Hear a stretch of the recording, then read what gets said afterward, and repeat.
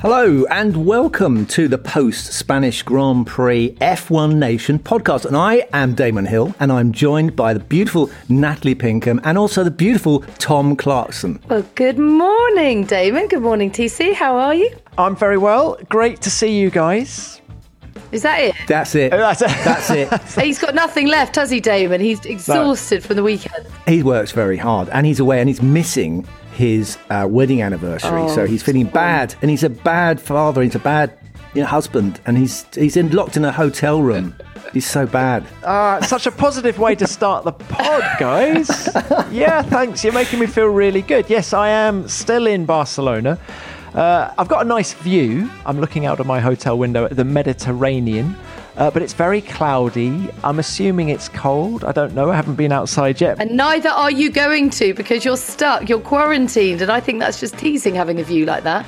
You can look, but you can't touch. Pinks, the last 2 weeks, I've been in fantastic places. I've been in the Algarve. I've been on the Mediterranean. And I haven't left my hotel in either place. Oh. What have you guys been up to? Well, I've been down in Dartmouth, which is very nice. Family weekend away, whacking some golf balls into a valley as well, badly. Damon, I wanted to know, actually, how many golf balls is it acceptable to lose in a round? One. What? Yeah, I would say mostly professional golfers try not to lose any golf balls. And the rest of us, if we lose one or two, that's not too good. I did 3 off the first tee. Yeah, okay. Well, that's okay. That's not bad. Oh, 3 off the first tee? Yeah. Oh, right. That's quite serious. Yeah. The most important thing, Natalie, is not to hurt anybody. But right, that's true. That's true. I'm going to shoehorn a segue back into F1 Go on. because we're talking about golf. And we should. He did ask what we were up to. Yeah. And you actually guessed that I would be the last podcast, which I wasn't involved with. You guessed I'd be hitting golf balls. I was listening to the podcast on the driving range with my AirPods in and listening to that fabulous French journalist, whose name I forgot. But Tom, he was fantastic, wasn't he? Gave us a bit of insight there. Julian Bilott. Does F1 Nation improve your golf? Is this a selling point of the pod? Yeah, well, I think it did actually. It sort of distracted me. But, I mean, we're digressing off of the main subject, which is, of course, our amazing sport, Formula One. It's lights out and away we go, and I think Verstappen got a slightly better start than Lewis Hamilton. Verstappen goes into turn 1 and goes past the Mercedes. Verstappen, Lewis Hamilton, they are absolutely flying. Oh, he's pitting. So, wow. Mercedes committing then to the two-stop strategy and pitting right now. How far have I got to catch up? Currently 22 seconds. We've done it before. I don't see how we're going to make it to the end. Hamilton goes round the outside at turn 1 and the charge is complete, and it's the checkered flag as the winner of the Spanish Grand Prix for Lewis Hamilton. Get in there, Lewis. What a great drive, man. Great job with the strategy. Definitely have to work for it, but that's great. Absolutely great. Lewis Hamilton, what about that? I mean, 100 pole positions. The most talented man to have walked the earth. Who said that? Yeah, that's what I said. That was a great quote. I thought I like to compete with the hyperbole, so I think I won that one. I made it. For those of you who aren't aware, I tweeted a rather stupendous tweet about Lewis Hamilton's 100th pole position, and I said he's the most talented person. I said you do realise, of course, you're looking at one of the most talented people ever to have walked the earth, and of course, in a racing car, he is. I mean, who can deny that? I mean, it is unbelievable. Oh.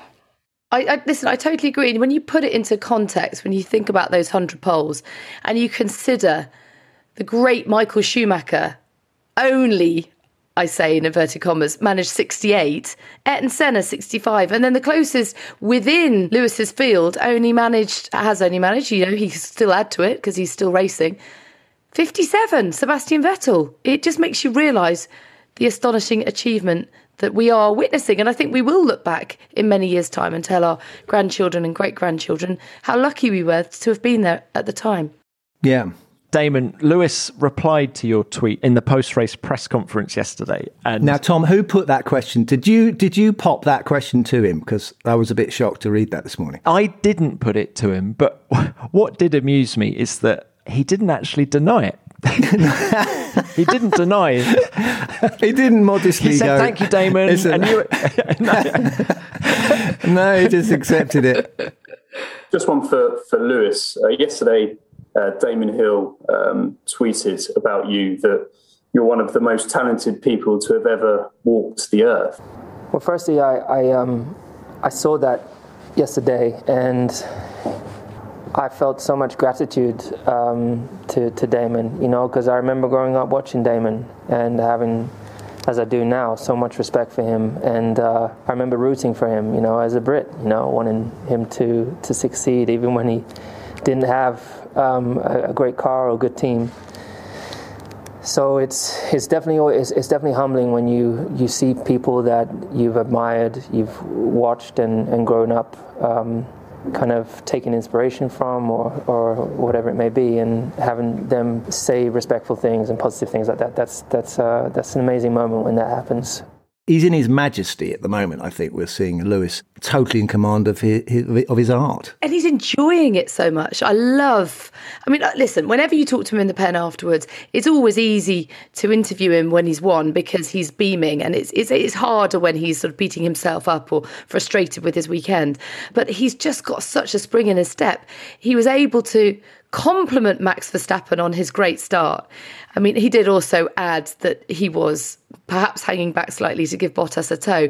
But the bottom line is he's loving this battle, isn't he? It's bringing out the very best in him. I completely agree. I think he's needed this for a long time. He's needed someone to come to him. It's like Goliath, that story of Goliath, isn't it? He stands there beating his chest going, right, who is going to kind of tackle me? Who's going to take me on? The great champions need someone they can spar with, someone they can actually measure themselves against. And Max has obviously been much exalted and praised. And I think, Jensen in our coverage on Sky, he did say that he thought that Max was more naturally talented. And I think all these things just give Lewis more satisfaction when he prevails. So the harder you push this guy, I think Lewis has been on tick over for a long time. And I think it's been too easy. And that's why he hasn't got the recognition, I think, that he deserves. And I think this year, Max has he's taken the challenge, but he's also shown that it's not as easy as it looks when you get to the sharp end. He was, of course, on the back foot at the start with Verstappen making such a great start and then able to fight back for that win. He talked about it being a gamble to go for that bold strategy, the extra pit stop. I don't know if gamble is quite the right word because I think there's so much respect and trust within the team. You can make those kind of decisions when you truly trust your driver. It doesn't feel like you're taking a risk. Yeah. And I love the way he sort of came on and said, I don't think that, at some point, I don't think these tyres are going to get to the end. And Pete Bonington said, I think they'll be better than Max's. That was brilliant. Red Bull, I think, will be scratching their heads about that race because we've seen enough of these two cars this year to know a little bit of their strengths and weaknesses. The Red Bull uses up its rear tyres more than the Mercedes. The Mercedes is easier on its tyres, both front and rear. So it was odd that it was Red Bull going for the one-stop strategy yesterday in the Grand Prix. And in a way, they were on the back foot right from the start of the weekend because they didn't give themselves another set of medium tyres in the race because they used them all up beforehand. So they were kind of forced down a route that they really didn't want to go on. And they even made it harder for themselves by using a lower downforce rear wing. They ran a high downforce wing in Friday practice and decided to take it off because they thought they'd be sitting ducks down that long pit straight. And so they took it off and ran less rear wing. But of course, that makes the rear tyre deg even worse. So they kind of created a situation that played into Mercedes' hands. So yes, Mercedes were brilliant. But I think Red Bull made it a little bit easier for them than they would like to have done. Agree? Yeah, I think we're going to just talk about this a little bit because it's important because it is the World Championship we're looking at here. We're looking at the battle, and it's evolved into more than just a battle between drivers. It really is an interesting battle between the two teams and the way they approach it. There's no doubt now that you've got backup drivers. You've got Bottas and you've got Perez now, and Perez has got to lift his game a little bit to help Red Bull out of the situation because there was tactically that he could have been more useful if he'd qualified further up. So Red Bull will be looking at their weaknesses. But I think that will come. That will come soon.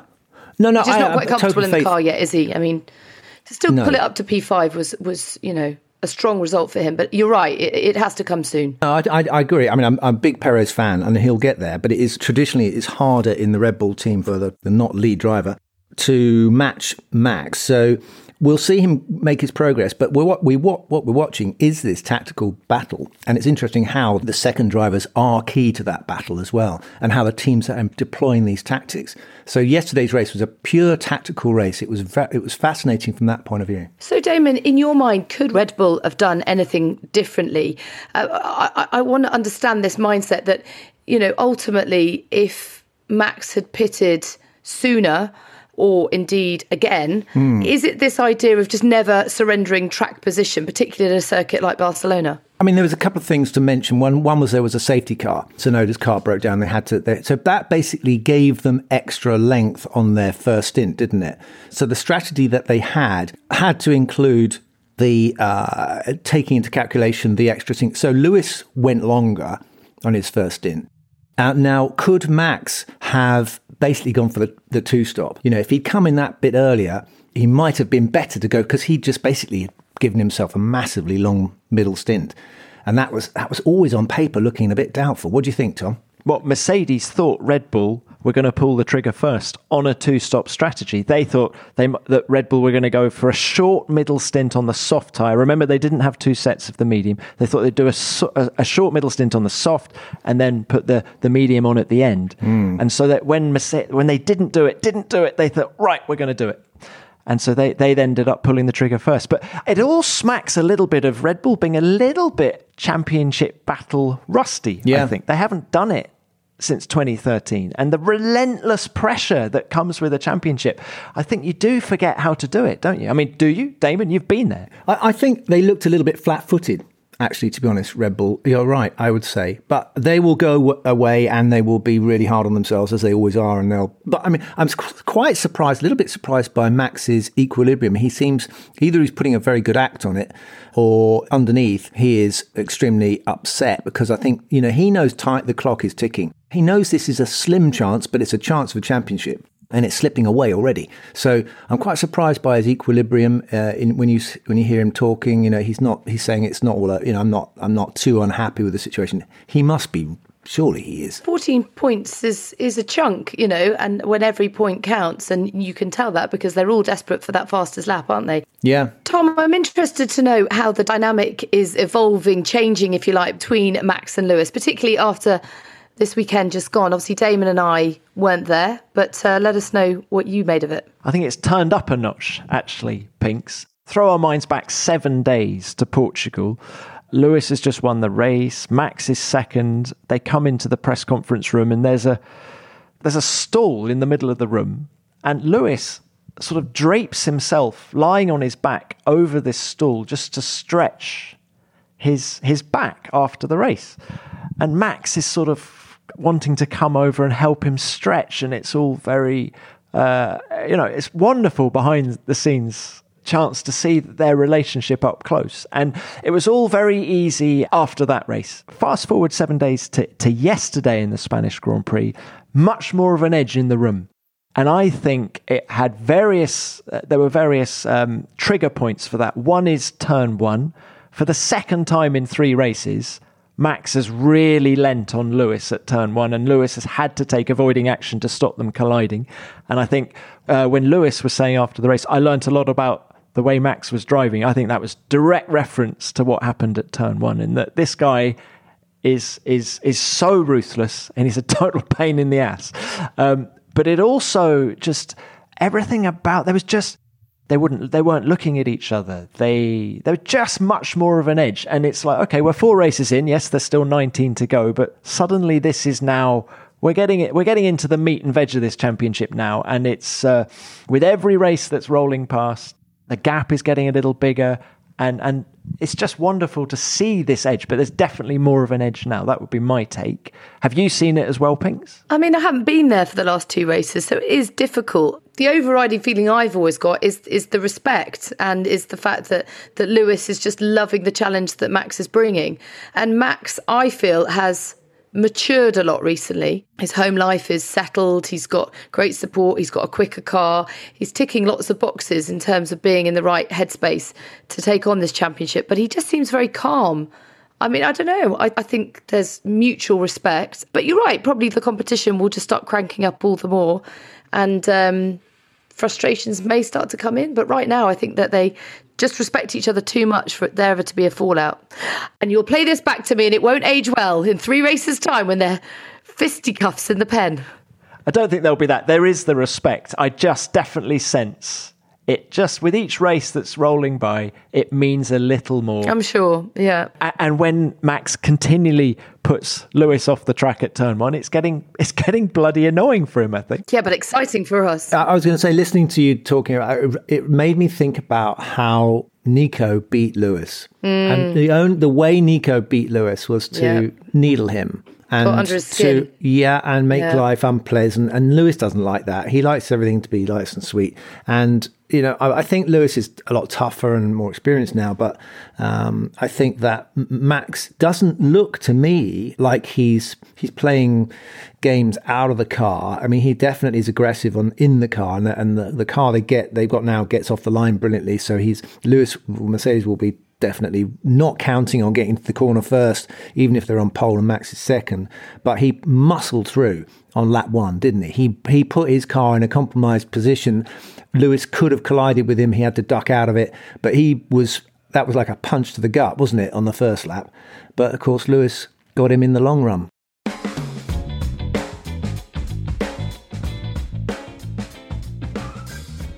I wanted to move it on to Bottas and didn't want to yield to Hamilton, ultimately costing Lewis a second and a half. That didn't matter in the whole scheme of things, but it was just quite an interesting moment, wasn't it? He said after the race that he could have led him by sooner, but he was focusing on his own race. And Damon, you know, I can only imagine just how gutting it is as a racer to have to move over for your teammate. It just must feel all wrong. Nobody likes to hear that. The guy behind you is faster. You know, your teammate is faster. All those things are just the worst thing you want to have on the radio. And also, it's the worst thing his engineer wants to have to tell him. You know, because they feel crestfallen too. They don't want to tell their driver, sorry, you know, mate, you're going to have to accept second place here. But he cost Lewis nearly a second. If it had come down to a last lap battle, you know, that second was really valuable. I watched that bit and I thought Toto must be absolutely fuming at Bottas after this. But he did, he looked a bit, what's the word, sort of contrite after the race, didn't he, Bottas? He didn't look... Toto must understand, mustn't he? I mean, you know, Lewis was quick to say afterwards, we are the best of teammates. Well, it's okay to say that now because it didn't ultimately cost you the win. But it does just about work, doesn't it? I don't think it was too bad for Bottas. He'd lost so much time behind Leclerc in that first stint of the race. I think he knew that he was no longer in the running. I think if he'd been running in Lewis's wheel tracks for that first stint, and then they'd done a different thing with Lewis strategy-wise, that would have been harder. But I feel in his mind, his race was gone anyway because of that first stint. And do you feel like he thinks his season's gone already? He seems incredibly flat at the moment. I read something today that he's lost more points to Lewis already in the first 4 races than Vettel did in the whole of 2016, something like 47 points. But let's not forget, Pinks, that this is Lewis's best ever start to a Formula One season. This is the closest it's been in terms of performance, and yet those 94 points from 4 races is the greatest tally he's had. It's extraordinary. Wow, that really no, is. it is. I think that's a complete. You know, that's hoisting a flag up a pole, isn't it? I mean, he has decided he's not going to do what he normally does, which is kind of gently through the season build up some points and then press on just after the summer break to get it in the bag so he can then knock off before winter and go on holiday. You know, that's normally what he does. So it looks like he's going for the kill now. And yeah, but he's been able to get away with doing that in the past, as you say. And now he has to raise his game. Yeah. Guys, we're seeing Mercedes at the peak of their powers. It's something that I'm not sure we've seen in the hybrid era because it's been such an intra-team battle among their drivers. In a way, this is the first time that we're seeing, you know, Mercedes at 100%. We had Paddy Lowe on the Beyond the Grid podcast the other day, and he was saying that back in 2014, they were having to do things like turn down the engine because they were so far ahead of the opposition. They thought that if they gave it full beans, people would just change the regs to slow them down. So they were having to do all those silly little tricks, really, to make it seem closer than it was. Whereas now we're seeing Mercedes all guns blazing, and it's something. It's a marvel. It's something to behold. I got a chance to ask Toto when I was laughed out. I can't remember what race it was. No, it was Romagna, the Imola race, and I was going to ask him a long question, but we had a commercial break coming up, so I couldn't get the whole question out. But I asked him. I said, "How do you deal with? How is the team dealing with fatigue? Because you've been at the sharp end for so long. We've seen people leaving, but this is incredible the way they've responded. Because the start of the season, it looked like they were pulling their hair out and it was all doom and gloom, but there's no way they haven't responded brilliantly, and Lewis has been kicking them up the backside in a nice way and saying, come on guys, we need a bit more.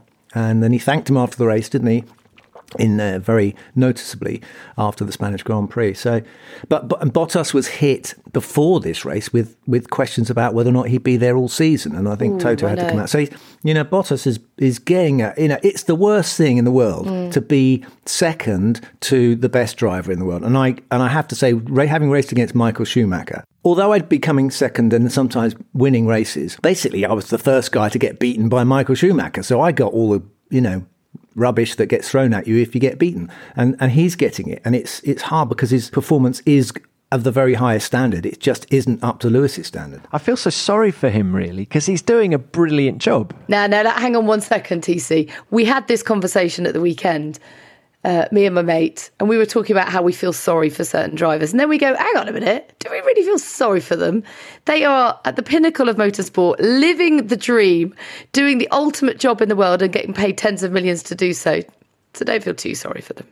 Well, on that level, you're bang on right. But it's just really awkward, isn't it, when you're just being questioned the whole time. And quite bluntly. But isn't that just part of it, Damon? Isn't that just part of the sport? Isn't that part of any industry when you're at the very top? I think it's a byproduct of what we're doing now. It's a byproduct of the media and the relentless hunger for some sort of story or something to be writing about. So with my day, it wasn't. We didn't have internet and all the rest of it. Well, we had internet, but we didn't have social media. So not that old. we had electricity, and it would just come out of the gas. Right? But we had. The press conference. And now the press conference, as Tom knows full well, goes on all day with every driver. And, oh my God, the questions these drivers have to put up with time and time again. And, feeling sorry for them, you're right. You can't feel sorry for someone who, it's a cost, it's a price, it's what they're paid to do.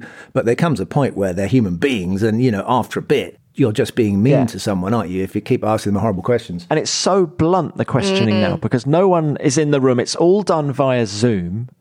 And Valtteri, will you be at Mercedes next year? How can he answer that? I hope to be there next year. I'm going as hard as I can. I've just had pole last weekend in Portugal. And he should just say, listen, if you're going to ask me whether I'm going to be at that, then I'm not going to answer the question, and we'll go on to the next question. So you can do that. You can't say that. You can't say I'm not going to answer that. Yes, you can. That just gives.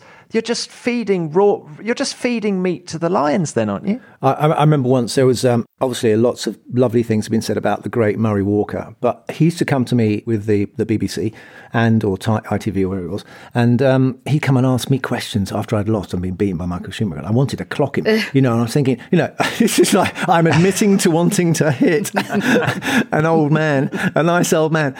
That's how you can't. He has to ask the question. Yeah. People want to know. He has to ask the question, but he asked it in such a lovely way that you didn't get.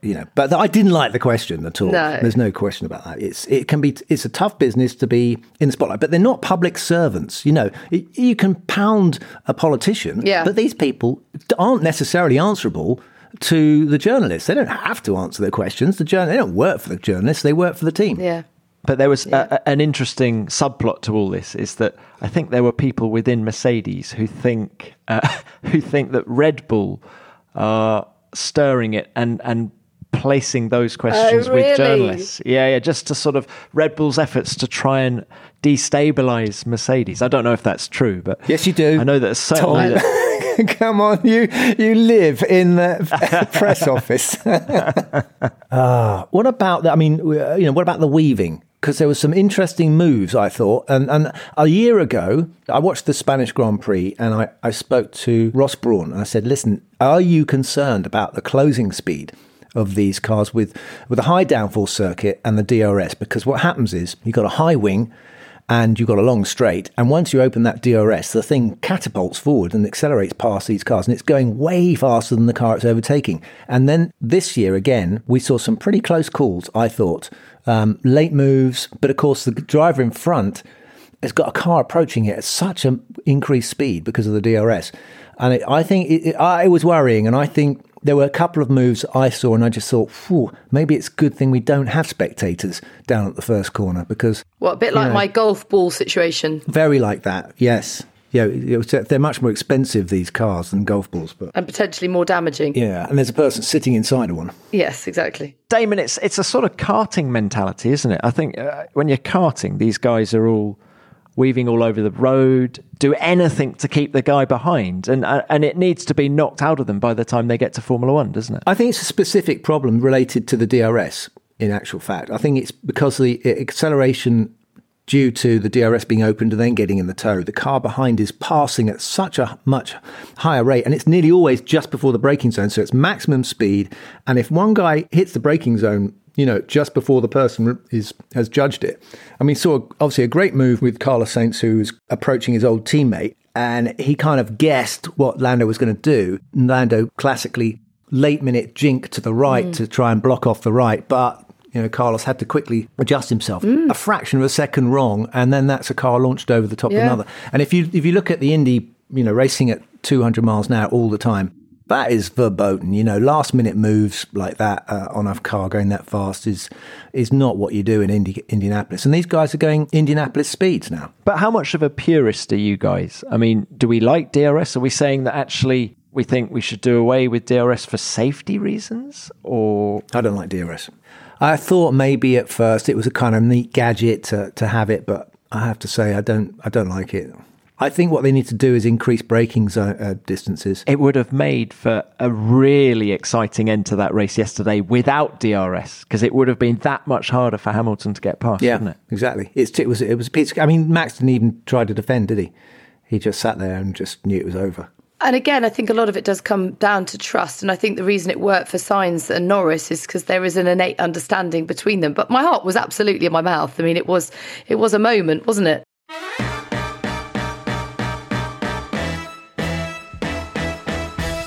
Okay, guys, so you obviously love podcasts and you love our podcast, but there's another podcast coming. It's called F1 on the Edge. And it's about all the stories that make up this incredible sport. And here's a little clip for you to get a little bit of a taste for it. In Formula One, everything is on the edge. Being on the edge is where you want to live in any race car. Mystery, danger, secrets, fights. On and off the racetrack, there's drama at every turn. Adrenaline was pumping like you can't believe. This is the bombshell that's going to go off. F1 on the Edge, a podcast telling incredible, true Formula One stories. Like what really happened to a $300,000 diamond lost in a crash during the Monaco Grand Prix. It's somewhere. It can't just have disappeared. Somebody knows where this is. I think enough time has passed now for me to confess.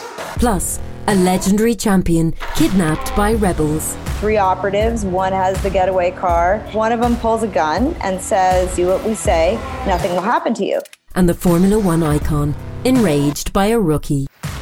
Ayrton Senna appears at the door, and all of a sudden, he just launched himself across the room and started hitting Eddie. Drivers, F1 insiders, and other eyewitnesses will tell these stories and more, like you've never heard before. F1 on the Edge, a Spotify original podcast series produced by Formula One. Follow F1 on the Edge and listen for free, exclusively on Spotify. Listen to episode 1, Monaco's Lost Diamond, from Wednesday the 19th of May.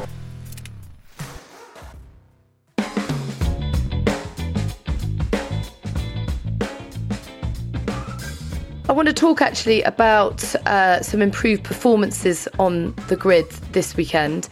Charles Leclerc, I thought, had an incredible weekend, a real step forward for Ferrari. And I think that improvement in quali pace was then crucially translated over to the race, which often hasn't happened in 2020, for example. But real spring in his step. I mean, what are your thoughts, Damon, on how he's developing as a driver? Well, I don't think he's developing so much as kind of cementing what we knew, or we thought we knew about Charles Leclerc. He is a top driver, and his race pace is fantastic as well, and he's qualifying well, probably slightly better than the car. You know, I think you have to say his performances in qualifying have been on occasions exceptional. Was it Imola or was it Portugal? I can't remember where he qualified. Anyway, you know, I think it was actually Bahrain, wasn't it? Where he qualified where people didn't expect the car to be. Damon, I don't understand this qualifying better than the car. How can you do that? But he does. He does. And I think he did it all through last year as well. He outperformed the car.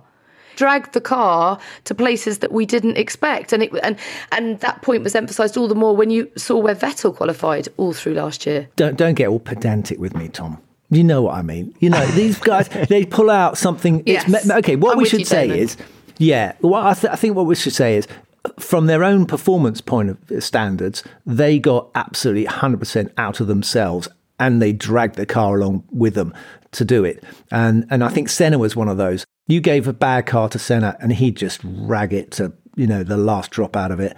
And he beat the car, you know. So there are some drivers who kind of stay within the boundary of the car a little bit. And that's why Charles Leclerc is clearly a world champion in waiting. But, you know, and I'm not saying that Carlos Sainz is not, because I think he's done brilliantly well as well to slot in there and put some pressure on and perform well. And it seemed that McLaren were quite surprised at the pace of the Ferrari, that actually it was, for at least this weekend just gone, it was clearly the third fastest car on the grid. That's the point, isn't it, Pinks? I think is that, yes, Charles Leclerc got the maximum out of it in qualifying, which we've seen him do many times before, but then the race pace of the car is just not there because it's been burning through its rear tyres, whereas the race pace was more in keeping with the qualifying pace at Barcelona. So suddenly they did take a step forward, and I think it is meaningful, isn't it? Because Barcelona has always set the tone in the past for the rest of the season. They always say if you have a car that's quick around Barcelona, you're going to go well pretty much everywhere. But Barcelona, it's like being on a wind tunnel. The cars are constantly cornering and one arc, and they're always in, you know, the aero zone. So basically, for us, it's not a good track. For Formula One cars, for motorbikes, it's different because they can get close to a bike in a corner, not a car. The only thing I would say to counter that is that it is a demanding circuit that's got a bit of everything. So if you do well there, no, Damon's shaking his head. I feel as if Ferrari can take real heart from the progress they made at Barcelona, because then perhaps that can be borne out at different circuits as well. I don't know how many laps I've done around Barcelona. Honestly, I haven't. I know how many I've done. 0. I know, actually, I did one with Ant Davidson, but I wasn't driving. It's not a circuit where you can, as a driver, extract a lot. That's the point. It's pretty much set by the car's performance. The car is the limit. Clearly there's drivers who are really, really good and having to manage tyres and stuff like that. Their talent will make a difference.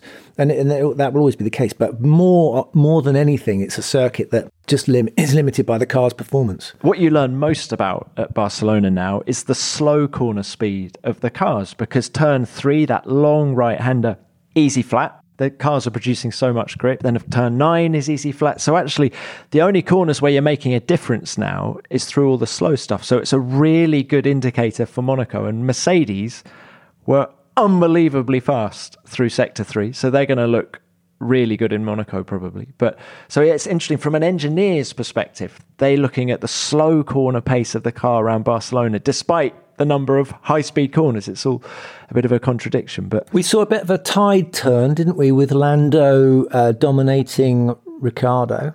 That was a bit of a bounce back for Daniel Ricciardo. Yeah, and he needed it, didn't he? His best weekend for McLaren, yeah.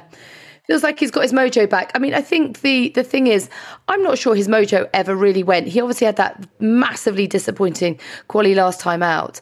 And then he needed to come back from that fast. But when you look at the stats, he's still 3-1 out-qualified Lando in his first 4 races at a team. I mean, that's really impressive when you consider how much you do need to adapt, as we've talked about before on this podcast, when you join a new team. And I think it was nice for him in a way that McLaren made a bit of a mess of qualifying. They've completely held their hand up, but he didn't get his final run in Q3 because they timed it wrong and he just didn't cross the line in time. So, yes, he's come in for a bit of criticism recently. Why are you taking so long to get up to speed? Blah, blah, blah. But actually, when the team drops the ball as well, I feel he's probably thinking, all right, we've all had our moments. Let's now move on together. It's a sort of, this might be the line in the sand for him where he really comes good, and he loves Monaco, doesn't he? So it might be the place where he really pushes the distance on his teammate. Well, there's a question for you, Damon. He loves Monaco. How much does it matter to a driver when it's almost self-fulfilling prophecy? You've gone well there before, therefore you're boosted psychologically before you turn up there again, and therefore you can repeat the feat. I think there's a correlation between how much a person loves the kind of circuit and how well they do there. I think some people, for whatever reason, love Monaco and go really well there. I would say Brundle went well at Monaco. He performed, even despite having a massive shunt there and permanently damaging his ankles, I think he did well there. And Lacey was always Monaco. He loved it. Senna clearly loved it. Certain types of driver take to this place, and we saw Lacey leading the race in Villeneuve's Ferrari, didn't we? In the classic Monaco recently, and getting stuffed into the wall by the bloke behind him. But he clearly was loving it. And years have gone by, but I'm not sure Lewis loves Monaco. That is going to be interesting next week. I would say Max is probably slightly got the edge going into that race. And yes, you're right, Daniel Ricciardo, fantastic, takes to it, will go well there again. Yeah. What kind of driver goes well at Monaco, though? Mika Hakkinen, shall we say that Mika as well? Rubens Barrichello used to go well. So I think what they're good at is getting the car to move on throttle from the apex to the exit, because you need to get that bit right. You can barrel in. Barreling in is quite... It's really have to be careful going in to the corners because you get the going in bit wrong and then the out bit is ding. It's basically a massive break prang. I mean, one of the most incredible laps I've seen around there was Roberto Kubica's qualifying laps. Absolutely terrifying through the chicane section to watch. Really, really committed. But Robert Kubica.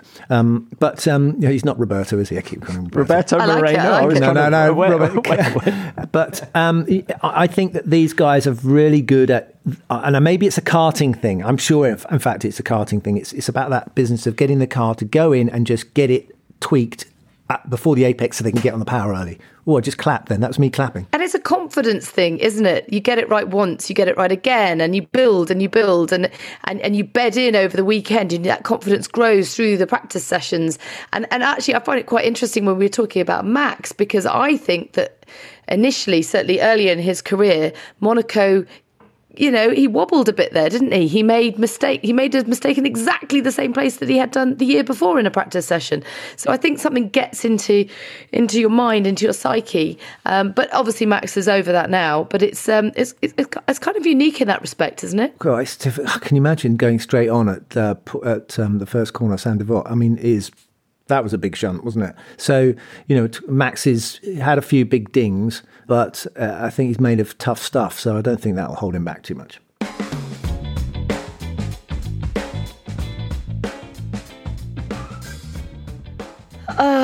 Now Yuki Tsunoda.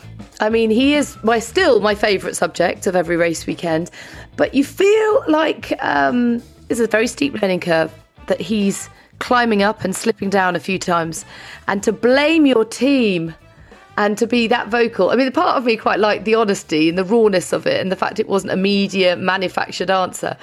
But you can't really do that, can you, Damon?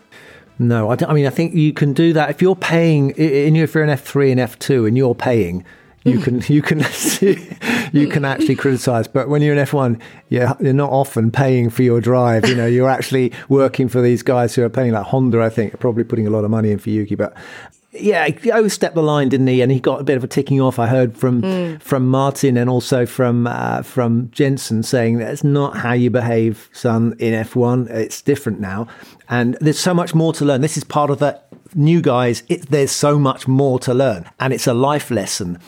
Is what it is. Once it's not about driving anymore. Once you get to F1, it's a lot of little life lessons, and all of them have to go through it. Jensen was a master at it. He never said anything controversial.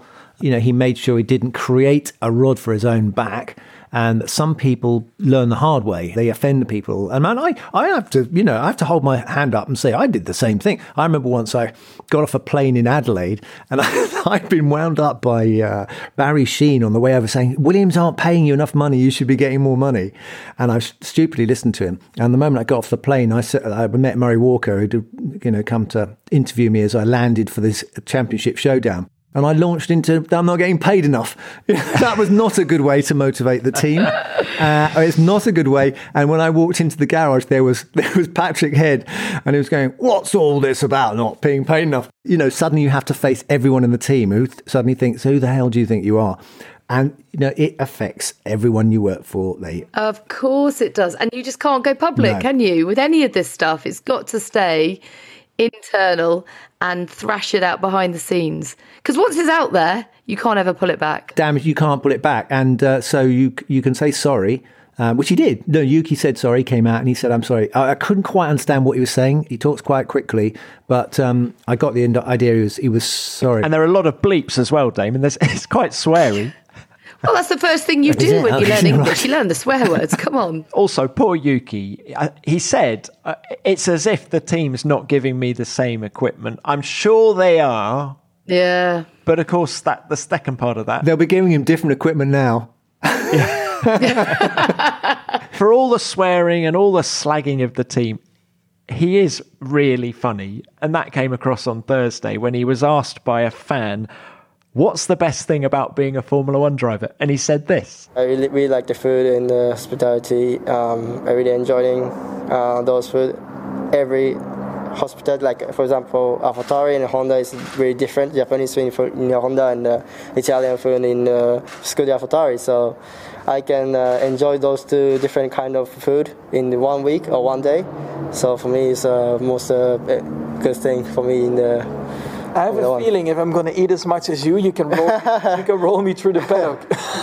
That's good. Well, Damon, I have to say, one of the bad things about COVID in Formula One is we don't get any free food anymore. We used to be able to wander in and out of the hospitality units and enjoy ourselves. Picking our way through the paddock, the amount of rubbish I've eaten. And not rubbish, it's lovely food, but I'm just incredible stuffing food. My face up and down the pit lane. Yeah. And now you're in the middle of the paddock, drilling rain. You can't even get a cup of tea to warm up. Oh, it's awful, isn't it? I mean, you do feel such a scrounger as well. You walk in with your microphone and everything, and you sit down and go, can I have some of that?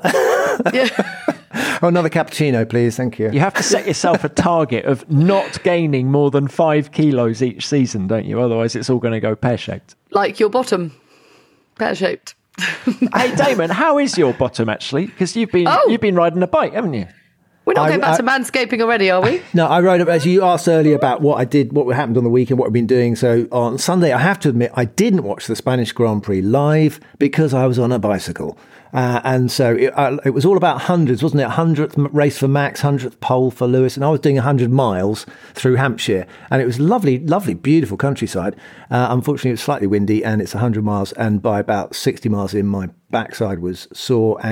But it was all in a good cause. It's a charity that I've been raising money for with lots of other people who we basically used to do before COVID. We did this ride through from London to Portsmouth, get on a ferry, go to St. Malo, and then ride from St. Malo to Caen in a day, which is 120 miles, get on a ferry, come back, Portsmouth, ride to Guildford. And it's called the Halo 250, but it's been cancelled.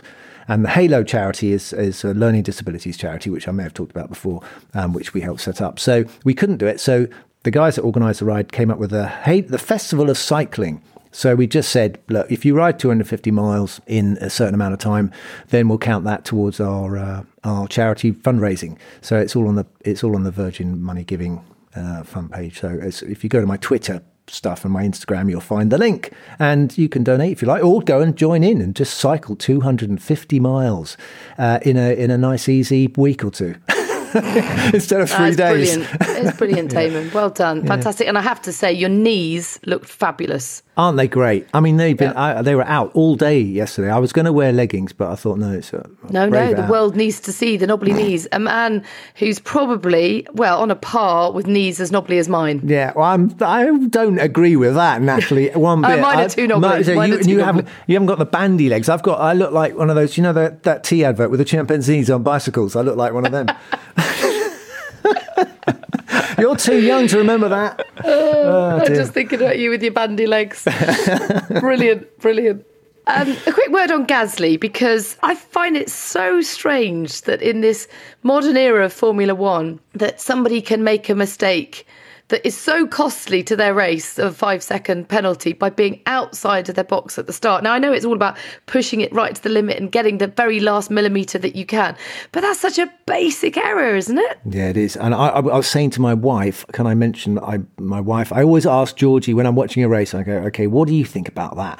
Because she's so wise. And anyway, she said, well, that was, what do you think? So I said, these are the little details that you obsess about as a racing driver. And not parking in the box. Have they got, probably, how did he do that? How did he miss his box? It's such a shame. But, imagine you're fighting for the world. It's okay if you're like down the grid somewhere, not the end of the world. But if you're fighting for a world championship and you park outside the box, that's not going to do you much good, is it? That's the way you got to think about it as an F1 driver. Everything is for a world championship. Everything counts. Franz Tost so angry after the race that he wouldn't even give a quote for the press release. It's so sad, isn't it? Because that car was so good during pre-season testing, and we all thought, AlphaTauri are really going to deliver this year, and yet they've just been on the fringe of points, haven't they, at each race? And there's just been a sort of catalogue of errors, really. Yeah, I was going to say, it's not about performance. It's been about mistakes, small, silly mistakes that have all added up. Yeah. Who was he angry with, incidentally? Was it with Gasly? Was it with the team? Or was it with the response of the FIA to give a 5-second penalty? Couldn't get within 100 yards of him, Pinks. But I think it was just everything. Yuki slagging the team. Then, of course, him retiring with whatever issue it was, and then Gasly throwing points away by doing the error at the start, and it's just one thing after another. And if you look back at the races, Imola starting the race on the wet tyre, Yuki having a crash there, him running into the back of Daniel in Bahrain, and then last weekend just not optimising the car. It's just frustrating as hell. I think also, Tom, you have to factor in Alpine, don't you? Because they've actually done a lot better than people. People had them written off before this. This is where you just cannot go on winter testing. We don't, so much expectation was built up. Yuki goes out, never been in F1 before. He's up there, right up there after winter testing. But he's been using his DRS virtually everywhere. So you can fool yourself and you can raise expectations beyond where they really should be. And then all you can do from after that is fall down. And that's where we are now with AlphaTauri. They are basically back where they are, and they've got to come to terms with that. And he can cheer himself up by just popping back to hospitality for some free food. Yeah, lovely. Yuki. Yeah. No, I was talking about Franz. Go and join Yuki in hospitality. Franz just eats toast. Hey. God. He runs very fast. I ran the track on Thursday night. There was a Wings for Life run. Oh yeah, I saw that. And Franz, really good runner. He steamed past all of us going down to turn 1. Maybe you're just very slow. Well, no, it got better after that though. We all then steamed past him going up the hill. Oh. That's what happens when you get older, Tom. Definitely, that's the hills. I thought it was a strategic error. He went too hard too soon. Bit like you yesterday, by the sounds of it, Damon. Yeah. It was a good Grand Prix. I actually loved every minute of watching it. I loved watching. There was a brilliant interview that Martin did with Lewis about his pole positions on Sky, which was really interesting. Quali masterclass, and he was enjoyed that. Yeah, there was that brilliant statistic from Chauvelin, I think it was actually, who told Toto that if you put all of Lewis Hamilton's pole positions together and watch them as a show, it would go on for over 2 hours. Now, think about that. You could watch he can go home and put on, you'd invite people round for supper and say, do you just want to watch my pole positions? And it would go on for 2 hours. Go on longer than the race, than a race. Unbelievable. Wow. Unbelievable. I know Lewis is, what is he, Damon? One of the most talented people to walk the earth. Yeah, he's virtually, he's virtually Christ-like. He walks on water as well. Yeah. No, never knowingly under-hyperbolized. But I watched that feature with Martin as well. And I actually came away thinking that Lewis doesn't really know how he does it. There were a few little gems in there about making sure you change gear at exactly the right time so you don't miss 1,000th of a second. But it's almost how I came away thinking he just does it. He just, I know what you mean, because his attention to detail isn't like others in terms of he doesn't walk the track, he doesn't use the simulator. It surprised me that he's done maximum 20 laps on the sim in a year. And you would say, oh, well, it comes down to, such a hard work ethic. And of course he works hard, but I think you're right. I think it is instinctive. It is. And I learned more about qualifying from what Martin was saying than actually what Lewis was saying in a funny kind of way. And Martin hasn't actually had a pole position in Formula One. So it's just, it's interesting to just watch Lewis, not really hear, just watch him trying to articulate how he does it. And I think it, as you say, Pinks, it's just so natural. He just does it. And he said at the end, Tom, that, you've got to find your own way. And he's found his own way. And that's why he's an artist, because he doesn't listen to what other people are wanting him to do. So, you asked him, he doesn't know what he does, but he knows what he doesn't do. He doesn't sit in a simulator for weeks on end, and he doesn't go and track walk, and he doesn't do things that he knows he doesn't want to do. Doesn't want to waste energy on. That's how he put it, wasn't it? It was quite interesting. Yeah. So and a lot of drivers haven't had, I think, a feel that they have to do what the team tell them, and so they give in to pressure, convention, and stuff like that. And Lewis has never done that. He's never compromised on. I mean, he's had with McLaren. There hasn't been another team that has wanted to control the drivers as much as McLaren. But of course, you look at the great drivers; they controlled themselves. Lauda, Prost, Senna. They weren't controlled by the team. But I think Lewis had to leave McLaren to get the level of control he wanted, didn't he? Agreed. Yeah, totally agreed. Yeah. Anyway, so that was fascinating, and I loved listening to that, and I love the fact that Lewis has found his modus operandi, and he set the rules for himself. Because as drivers, it's very easy to get pushed around, and you have to stand your own ground sometimes. Talking of which, I'd like you to stand your own ground now with my favourite part of the show, which is Ask Damon. How do you feel about it? How do you feel about our MO? I'm ready. Come on, hit me.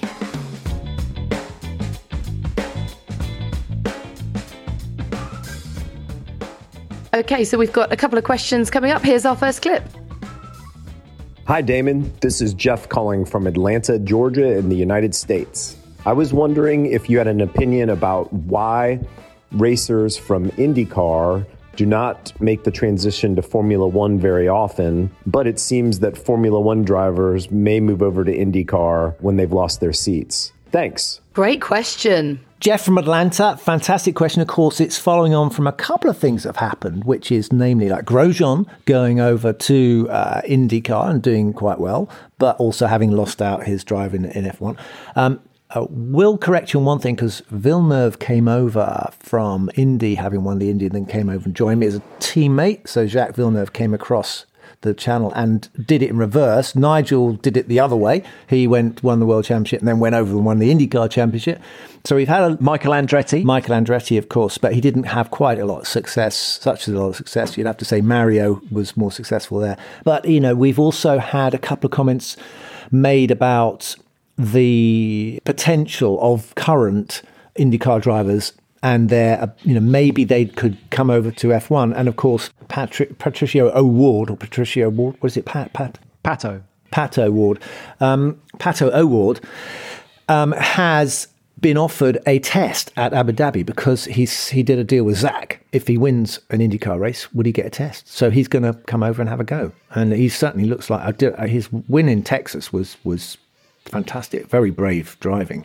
And so there's some talent over there. There was a lot of chat after the second race of the season, wasn't there, St. Petersburg, about Colton Herta, son of racer Brian Herta, who won that race. And would he come to Formula One? And he went on record as saying, yeah, I'll come if I can get a Ferrari contract, actually.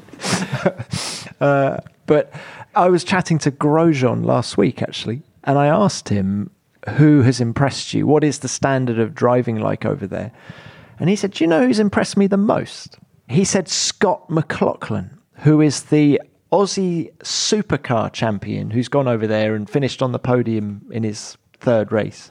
He didn't say Scott Dixon. He didn't say Pato O'Ward. He didn't say Colton Herta, which I thought was interesting in itself. Yeah. Is it a measure? That's the thing. I mean, I'm impressed by their... It's what a measure? The championship. You know, is it a measure of the circuits, the cars they're driving? Because F1 is looking for something which is... There's lots of really great drivers in F1, but the thing they're looking for is now coming down to the last couple of hundredths of a second between you and your teammate. I mean, it is such a fine margin, a relentless margin that you're looking for in F1. I do think that's where F1 is still the tougher test of ultimate driving ability. And Jeff, final thought is that I don't think the Indy cars themselves are quite quick enough. Grosjean said they're like a GP2 car, a Formula 2 car. They've got 40% less power. And of course, it's a spec series. They haven't got the high downforce through the quick corners as well. So it is a massive step from IndyCar to these current Formula 1 cars, as Pato O'Ward is going to find out later in the year. Okay, Damon, your next question.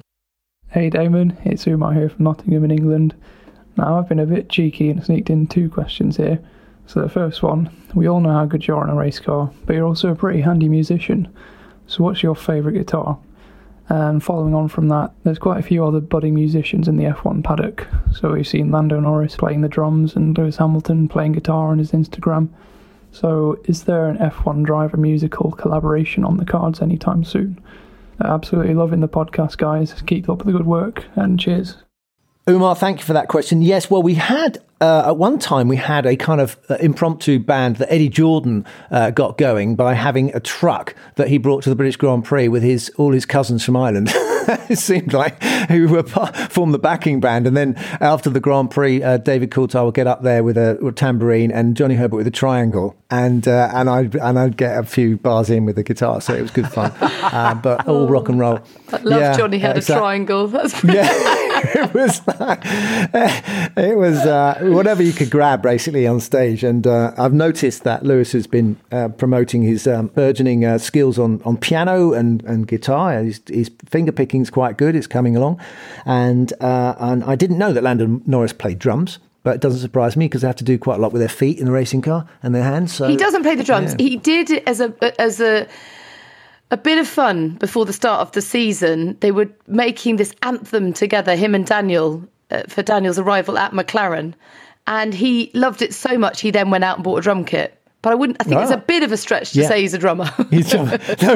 Well, watch that space. Yeah. He's got time. He's still got time. I mean, it only takes a lifetime. I mean, the problem is, if you with social media now and Instagram, if you go on anything like brilliant musicians on Instagram, oh my God, there are these like 5-year-old kids who can play ridiculous stuff on guitar. There's so much talent out there. And, I know where I fit in the scheme of things with musicians. I'm probably about maybe in the bottom 5%.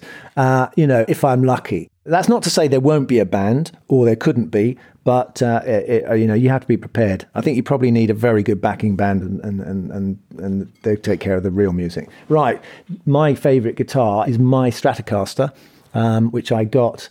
There's a long story to it. Basically, Leo Sayer was a huge F1 fan and has been for years, and he managed to get me a free Stratocaster. Can you believe it? So I got this free Stratocaster, which is electric blue, beautiful thing. And then this is where I'm going to name drop massively, because I went to Jeff Beck for dinner once and he had a spare neck of his guitar lying around. I said, "You're using that?" He said, "No." I said, can I have it? So I've got a Jeff Beck neck on my Stratocaster. I thought Leo Sayer was a big enough name. That was a hell of a drop. And then you just took it up another level. Well, I just move in these circles, don't I, Natalie? And so I'll come to the other big names later in the year, perhaps. So that was given to me. And how many guitars have you got? Not that many. Only 1, 2, 3, 5, 6, and then some upstairs, 7, 8. I've got a sitar as well. Well, can I just say, don't ever get a sitar. Oh my God, there's about 1,000 strings on it, and they're always out of tune, and the pegs they never sit in place. You turn a peg, and the peg comes out in your hand, and it's just a nightmare. I mean, there's that great thing with the Concert for George, and it had Ravi Shankar came on, and in the Madison Square Gardens, we're talking about 1970 or something, and he spent 5 minutes tuning up, and everyone clapped at the end of it, and he said, well, if you like the tuning up as much as you like the show, we're going to be going all right. But it took him 5 minutes to tune up a sitar. Oh my God, nightmare. Great question, Uma. Great stuff. So those were fantastic questions, and we love the fact that we can hear your voice. So if you want to send in some more questions, anyone out there, have a go. Don't forget, it's a voicemail to askdamonhill@gmail.com. I'm so impressed with you and your bike ride, by the way. I think that's... Well, you can talk. This is a man who cycled from John O'Groats to Land's End. Hang on, but Damon, you've got a couple of years on me. I have. You're right. But I've always had a couple of years on you. That's not going to change. If I can just do a 100-mile bike ride in you have to warm up. Time. You have to do a little bit of exercise, training. But I'm really finding I have to warm up, by the way. My Achilles. No. I have to go and stand. When I run the track, I have to stand on the edge of the pit wall and just do that sort of up and down movement. With it's probably heels. The muscle. It's not the tendon. This is what everyone always does with tendons. They always think it's a tendon. It's not. It's a muscle. You have to stretch the muscle, not the tendon. Right. Well, I just need to stretch everything, to be honest with you, mate. And then I have to do it again when I've finished. I just can't nip out for a run anymore. It's the whole process. It's a whole process. Stop moaning. You wait till you get to 60. I'm 60. It's not over, but it's definitely getting more difficult. I wish you were coming to Monaco, because I always think the Friday of Monaco, the rest day, that's the time to get on a bike. And the roads are so much... Have you not found the roads are so much smoother in Europe than they are in the UK? I found them much steeper. Have you noticed that? Yeah, they are in Monaco. They are unbelievable. It's only uphill, isn't it? Basically, if you go anywhere, it's up. Nice. Well, I think that's the end of the show. As always, it's been an absolute pleasure. I could have chatted all day, actually. It's quite a good one, isn't it? Have we got to do the titles, isn't it? The titles now or something? Oh, yeah. I can never remember. What is it, Tom? The credits. Well, if I say F1 Nation is produced by F1, you've now got to say in association with Audio Boom, all right? Should we do that? So I say F1 Nation is produced in association with Audio Boom. Something like that. And I say by F1. By F1. Okay, do you think they've got that? I think we've nailed it. And you, Tom, are just so smooth. You are a very smooth presenter.